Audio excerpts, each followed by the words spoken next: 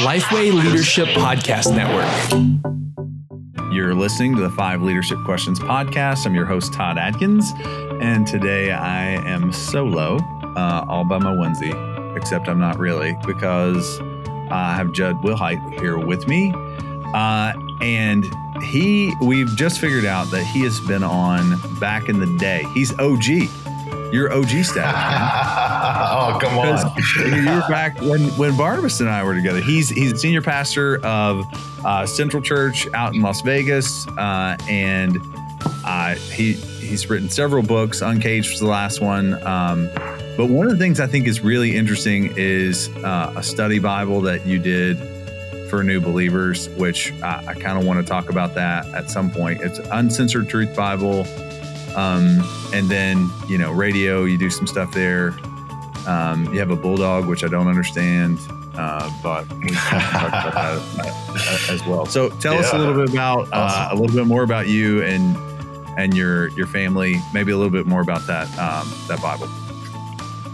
Yeah. So we've been out in Las Vegas at Central Church now for 16 years, just wrapping up my 16th year.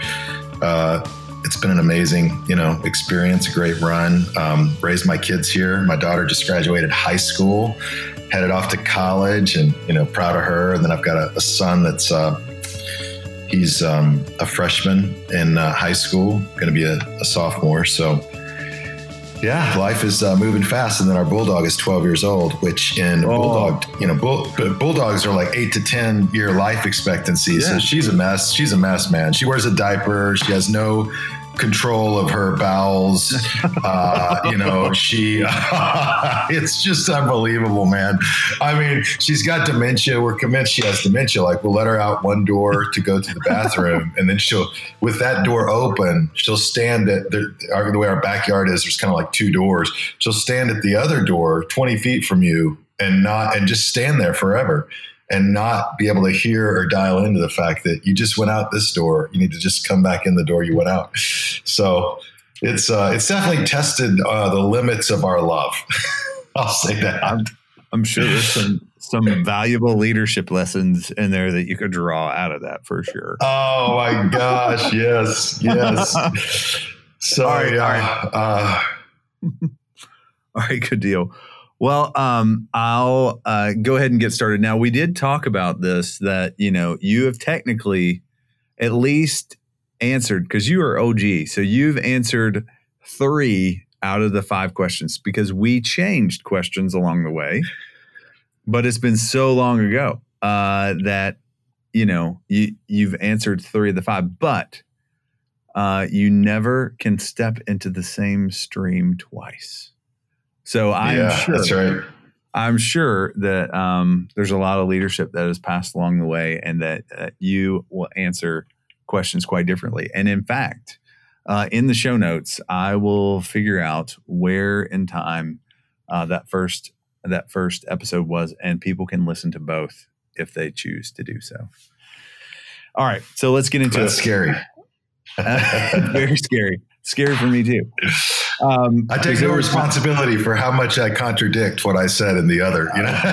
It's Hey, there was a significant point in time where I had it was pre and post back surgery, so who knows what I was saying and slurring during that time. All right, let's get into our first question, which is, who are you currently learning from? Yeah, I feel like,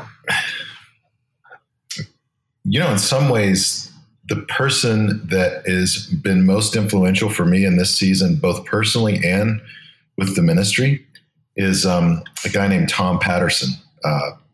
Tom Patterson's pretty well known for developing the life planning process, and wrote a book called Living the Life You Were Meant to Live. And that book's meant a lot to me in this season. But what I think's been so unique for me, I met Tom Patterson 15 years ago, my first year at Central. He doesn't do this anymore, but at the time he came personally and led our board and our leadership through a strategic planning process. So I've been familiar with that strategic planning process.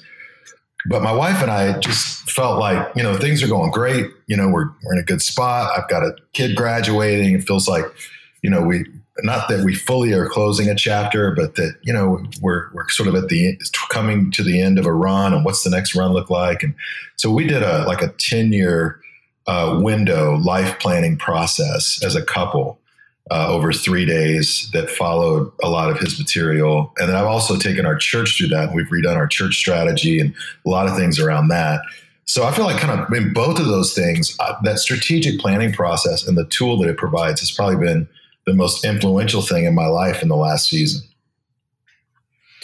I think one of the things that is interesting, our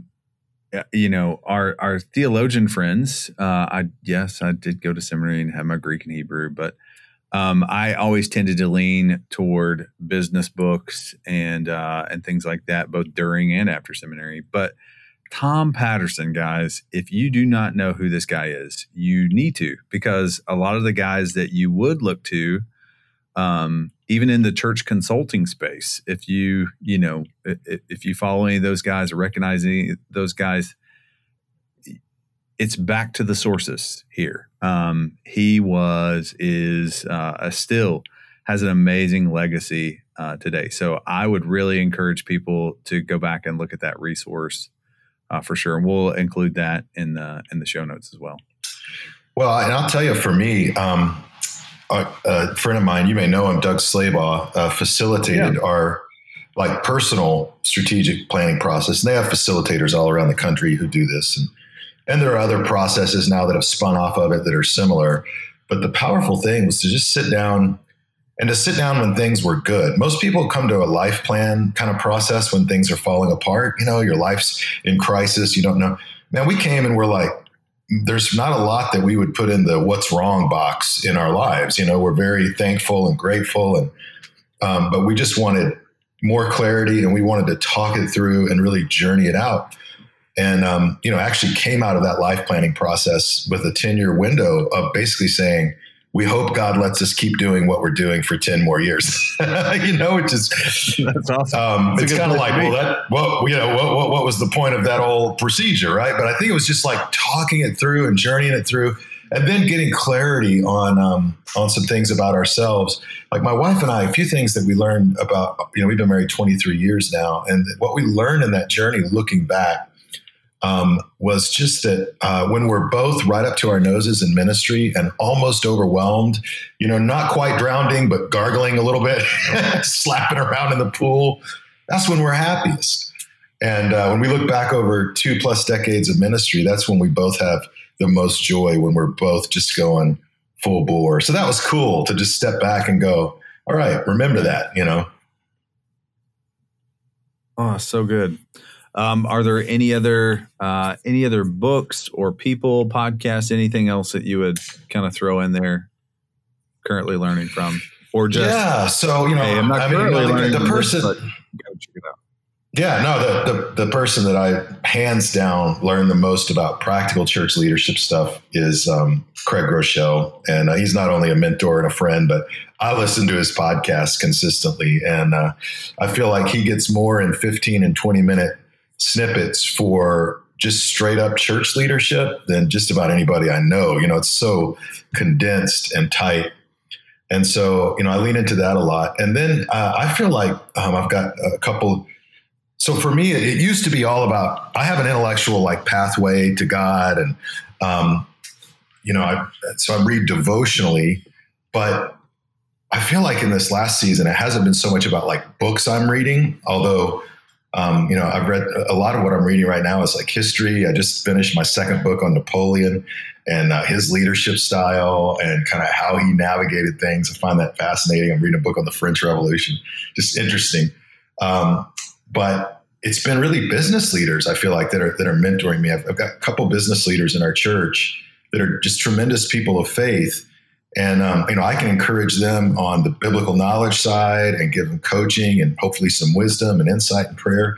But I feel like what they give me from a leadership side is pretty rich. And the fact that these guys are both successful enough to retire, whatever, and they just wake up swinging at the air every day. It's a new challenge. Let's go. Let's take ground. it's inspiring for me because I kind of get in my car, drive away, and go, all right, you can't cruise. There's no cruising in neutral here. We gotta keep going. So good. All right, let's move to our second question. What's the main point of emphasis with your team right now? I would say it's clarity, simplicity, and execution. So we went through a whole strategic planning process. Can we just close in prayer? I really like that. There we go. You're speaking my love language right now. Yeah. Well, I felt like last year around this time, a little before this time, a year ago, I just had that sense. A leader's job is to bring clarity. Clarity even over inspiration, clarity over great stories. Like in the end, if people don't know where you're going, they can't follow you, right? So, it's my job at Central is to bring clarity to the mission and the vision. And so our kind of big picture vision was somewhat clear, but how we were going to go about doing that had gotten fuzzy, and I had just really neglected it. So we went through just a process of revisiting our strategy. What does our strategy look like as a church? And we re-clarified that last year. This last year, we brought more continued clarity to it, and we reorganized our staff around it, and sort of took about a year. We drilled all the way down through our organization with a reorg. And now I think next fall, this coming season, next ministry season, it's all right. Now let's start executing this clarity that we've been bringing over the last year. A strategy change is a challenge, and the bigger the ministry is, the longer it takes to get it all the way down. Yeah. So, what are some practical ways that have been really helpful for you in that process? Well, just having an outside person come in and guide us through a couple retreats, strategic planning retreats, where I got our core leaders away for a couple days, and we just spent a few days thinking through who we were and who God was calling us to be, and what our strengths were and how we could play to those strengths. And having somebody out from the outside just facilitate that was great. A good facilitator is worth their weight in gold.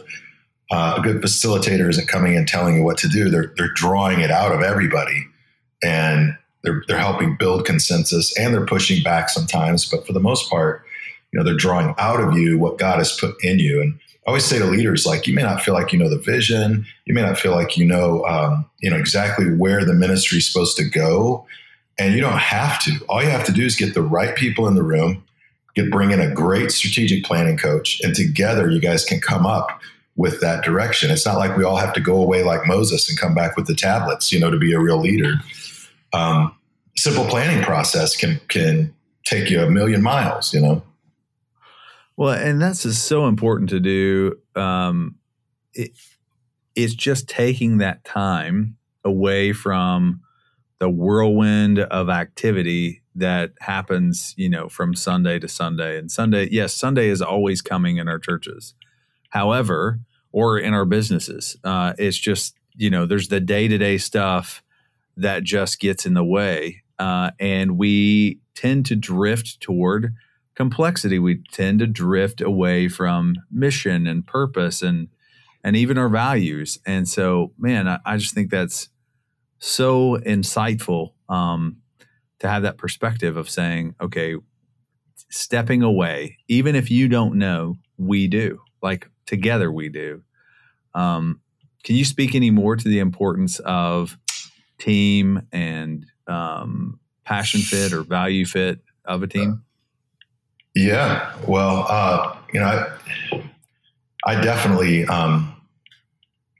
my personal leadership style is more team oriented in general. I'm not like the dictator at the head of the table. Most of my core leadership team have been with me for a long time, but a lot of that's because they have a real voice at the table with me, and they have real influence. And we do it together. I really feel like God's called us all together. So when it comes to vision and strategy and mission, putting that time in a process is helpful because everybody gets a voice, everybody gets to shape it, which not only builds buy-in, it actually builds a better vision. I think a better mission with a broader ownership base, and that I think can be really powerful. For us, we went through this whole process. The other thing about some of these planning processes is at the end of it, the best processes come up with something incredibly simple that you probably think somebody could just scribble down on a napkin and run it on a treadmill. It just took you 200 hours to get there. So you've gone through all the complexity to get back to simple. And like our strategy, I'll share our strategy with you. It's the most basic. I mean, there's just nothing that's like super fresh or new or anything about our strategy. It's like, did you just scribble that on a napkin? Like what? But the process of getting there is what is so valuable. Like just working through all the things. So our strategy, in other words, when I say strategy, what we hope every person who's a part of our church community will do in their life.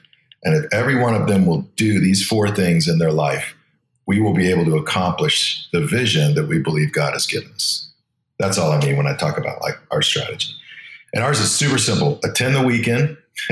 And, a lot of people skip that step, but I just feel like in a post-Christian world, certainly for us in Las Vegas, that's a big hill to climb. Most people, even if they're like super committed, they're coming a few times a year in their mind, right? So you have to change their mindset and really challenge people to be a part of a community.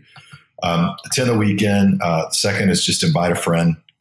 And really there's that culture of building relationships, bringing friends along. The third area we just call take a next step because, people are at all different places in their life. So they're, it could be a next step into recovery. We have a huge recovery ministry, lots of addiction issues. Could be a next step into a group. Could be a next step into serving. And then the fourth area is give generously. And sort of our strategic approach is just, hey, if everybody at Central will attend regularly, if they will invite friends, if they will keep taking next steps in their spiritual journey, because that's how you keep growing. And if they will give generously, I mean, what's going to keep us from then just cycling that through and accomplishing the mission that we feel like God's put before us? So. Let's just hear a quick word from our sponsor for today, and we'll get back into the interview. Do you ever feel like you don't know where to start with volunteer training? Or if you do, is it hard to get everyone in the same place at the same time? Well, Ministry Grid makes it simple to train every volunteer and leader in your church. With a library of over 3,500 videos and 800 courses, you'll find training for every ministry area and leadership level. From volunteers to leaders to ministry directors, Ministry Grid's scope and sequence of training makes it easy to know who needs what training. And here's the best news of all. For the month of August, you can get unlimited access to Ministry Grid for your entire church for just $399 a year. And you're locked into that price every year afterwards. So to take advantage of this incredible deal, just go to ministrygrid.com/podcast to get unlimited training for $399. Once again, that's ministrygrid.com/podcast. Now let's get back to the interview. Let's move on and talk about, other than spiritual disciplines, the daily spiritual disciplines, what is one or two things that you have to do every day to stay sharp as a leader? So probably my first answer is, it will sound like it's not directly related to your question, but it actually for me is music. I have to play. I play guitar every day, whether it's classical or jazz. I love music. I've played guitar for years and years and years, all the way back to high school. And I set it down for a long time, but I picked it back up around 2008. And I just was, we were kind of in the middle of the Great Recession, and I could not turn ministry off. I couldn't turn like the pressure of leadership off in my mind. And I watched this documentary called It Might Get Loud. That's like a documentary about the guitar. And I picked the guitar back up for the first time. I played it. I didn't even hardly remember anything, but I played it for a little while. And I just remember this amazing experience of setting it down after a half hour and realizing, wait a minute, that's the first time that I can remember that for 30 minutes, I did not think about ministry or leadership or church. And so what I found in music is a way to escape all the sort of fishbowl syndrome where you're like a fish in water, you can never get out of it. And it lets me step out of it a little bit so that I can kind of look back in it.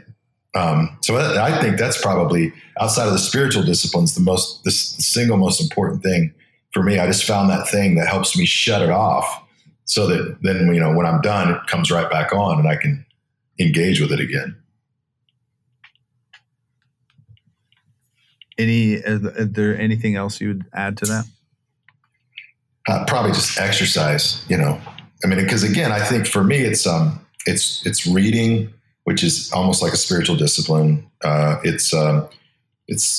love to pray through, the scriptures. Like I've just been on a cycle now where I just take a Psalm every day, and that's how I start my day. And I just sort of pray through that Psalm, as short or long as it takes. So those spiritual disciplines have been huge for me in my life as far as critical to leadership. But I think outside of that stuff, it'd be music and exercise are things that I have to make myself do every day, especially the exercise. But I think it helps me be a better leader. What does leadership in your home look like? Well, I struggle there, to be honest with you. I think a lot of us in church leadership struggle with. My wife and I have joked over the years of how, you're a pastor. I'm a pastor at work. I'm a pastor among everywhere I go. You're a pastor. But when I come home, I don't want to be a pastor anymore. It's like, hey, I'm done. And not done like I'm going to be a dual personality, another kind of person. No, I still love God and committed to Christ. But I just don't want to be in that function. I don't want to make decisions. I don't want to take initiative. I just want to veg out for a minute. And so I've had to work really hard to try and overcome some of that dynamic and just realize I'm still responsible. My first ministry is my family, and my first small group is my home. It's my family and my kids. And I've really got to walk with them and journey with them. So, I think for me, a lot of it is quantity of time. I made some big shifts when my daughter was probably around 10 or 11 years old. I stopped traveling as much. I really narrowed my life down. I think for 18 months, I didn't travel once. I just was around. I changed my life to be around my family, and more than things I quote unquote did, I think I've been present for their. My daughter's just graduated high school. She wants to be in ministry. She's going off to college. I'm like, I have been present just around, her whole sort of growing up years. That's a gift, I feel like. So I feel like you can do a lot of things wrong if you do that, if you get that right, Oh, for sure. So was there an event? Was there an event that happened that caused you to have that redirect, or was it, wise advice, or it was just prompting of the Spirit, or why did you make that shift? So, for me, it was, there's a lot of layers, and it's a battle. It's a thing I'd always struggled with, a lot of us do, right? Boundaries and all of that. But I have my own sort of brush with burnout, and, it was significant. I think we throw burnout around a lot. It's actually just Tom Patterson. I was reading some of his writing about burnout, and he's like, if you actually burn out, it's just very unlikely that you will go back together the same way in the same field you burned out in. In his experience over the years, if you truly burn out, you're done. And you can do other things, but you have a hard time going back to this. That resonates with me very truthfully, because I think, a lot of people in their 20s throw around, I'm burned out. It's just, you're probably not burned out yet, but grind it for another 15 years. And then you might know what real burnout is, real burnout for me. And I don't think I really burned out, but I feel like I kind of brushed that wall, but it was significant enough. I got counseling. I'm a huge proponent of a great ministry for pastors and leaders, and there's a lot of them. I know there's a lot of them, but Blessings Ranch has changed my life. Dr. John Walker, that whole community, which is all dedicated to pastors and leaders. So, I've done my time at Blessings Ranch more than once, and it's been super helpful and beneficial in that kind of whole process. But I said another thing that I try to do is I sat down with our board, the board that I'm accountable to, and I shared with them really honestly. So the trigger for me was a baptism weekend, and there were all these people lined up to get baptized. And I've got a spiritual gift of evangelism. That's one of the things that I love to do. It excites me, and I just didn't care. I was like, intellectually I was excited for them, but I remember I got in my car and drove away and I was just numb. And I knew that there's a problem here. This isn't good. And there were other things that have been happening. So all of that kind of just led to this realization that, I don't think I'm burned out yet, but I think I'm getting close. And, so my board just held me accountable for 18 months. I didn't travel. I canceled all my speaking. I was writing books. I stopped writing books. We basically just sat down and said, what are you called to do? I said, well, I'm a pastor. I'm a local pastor. That's who I am. If you cut me, I bleed ministry, people. I love the church. That's who I am. So, they were just like, well, you need to just feel free to only do that. And so I was like, yeah. So I made those kind of shifts and adjustments. But the surprising thing for me about kind of getting close to burnout was it took me about 18 months after all of that with counseling, 18 months before I woke up. I remember waking up on a Saturday morning, and I can still remember it was the first time I had felt joy in years about preaching that Saturday night. So it takes, if you get close to burnout, it takes, and I'm still not 100%. I'm not back exactly the way I was. But I'm still in the game. Does that make sense? I'm still passionate, excited, but it definitely changed me. No, it makes total sense. A lot of it is about posture, and every sphere of life, it's coming in with a specific posture as you're approaching it. So I love that answer. As far as where you see yourself going in, obviously you guys are coming up to a new chapter. How do you think that will shift, or how is it starting to shift now?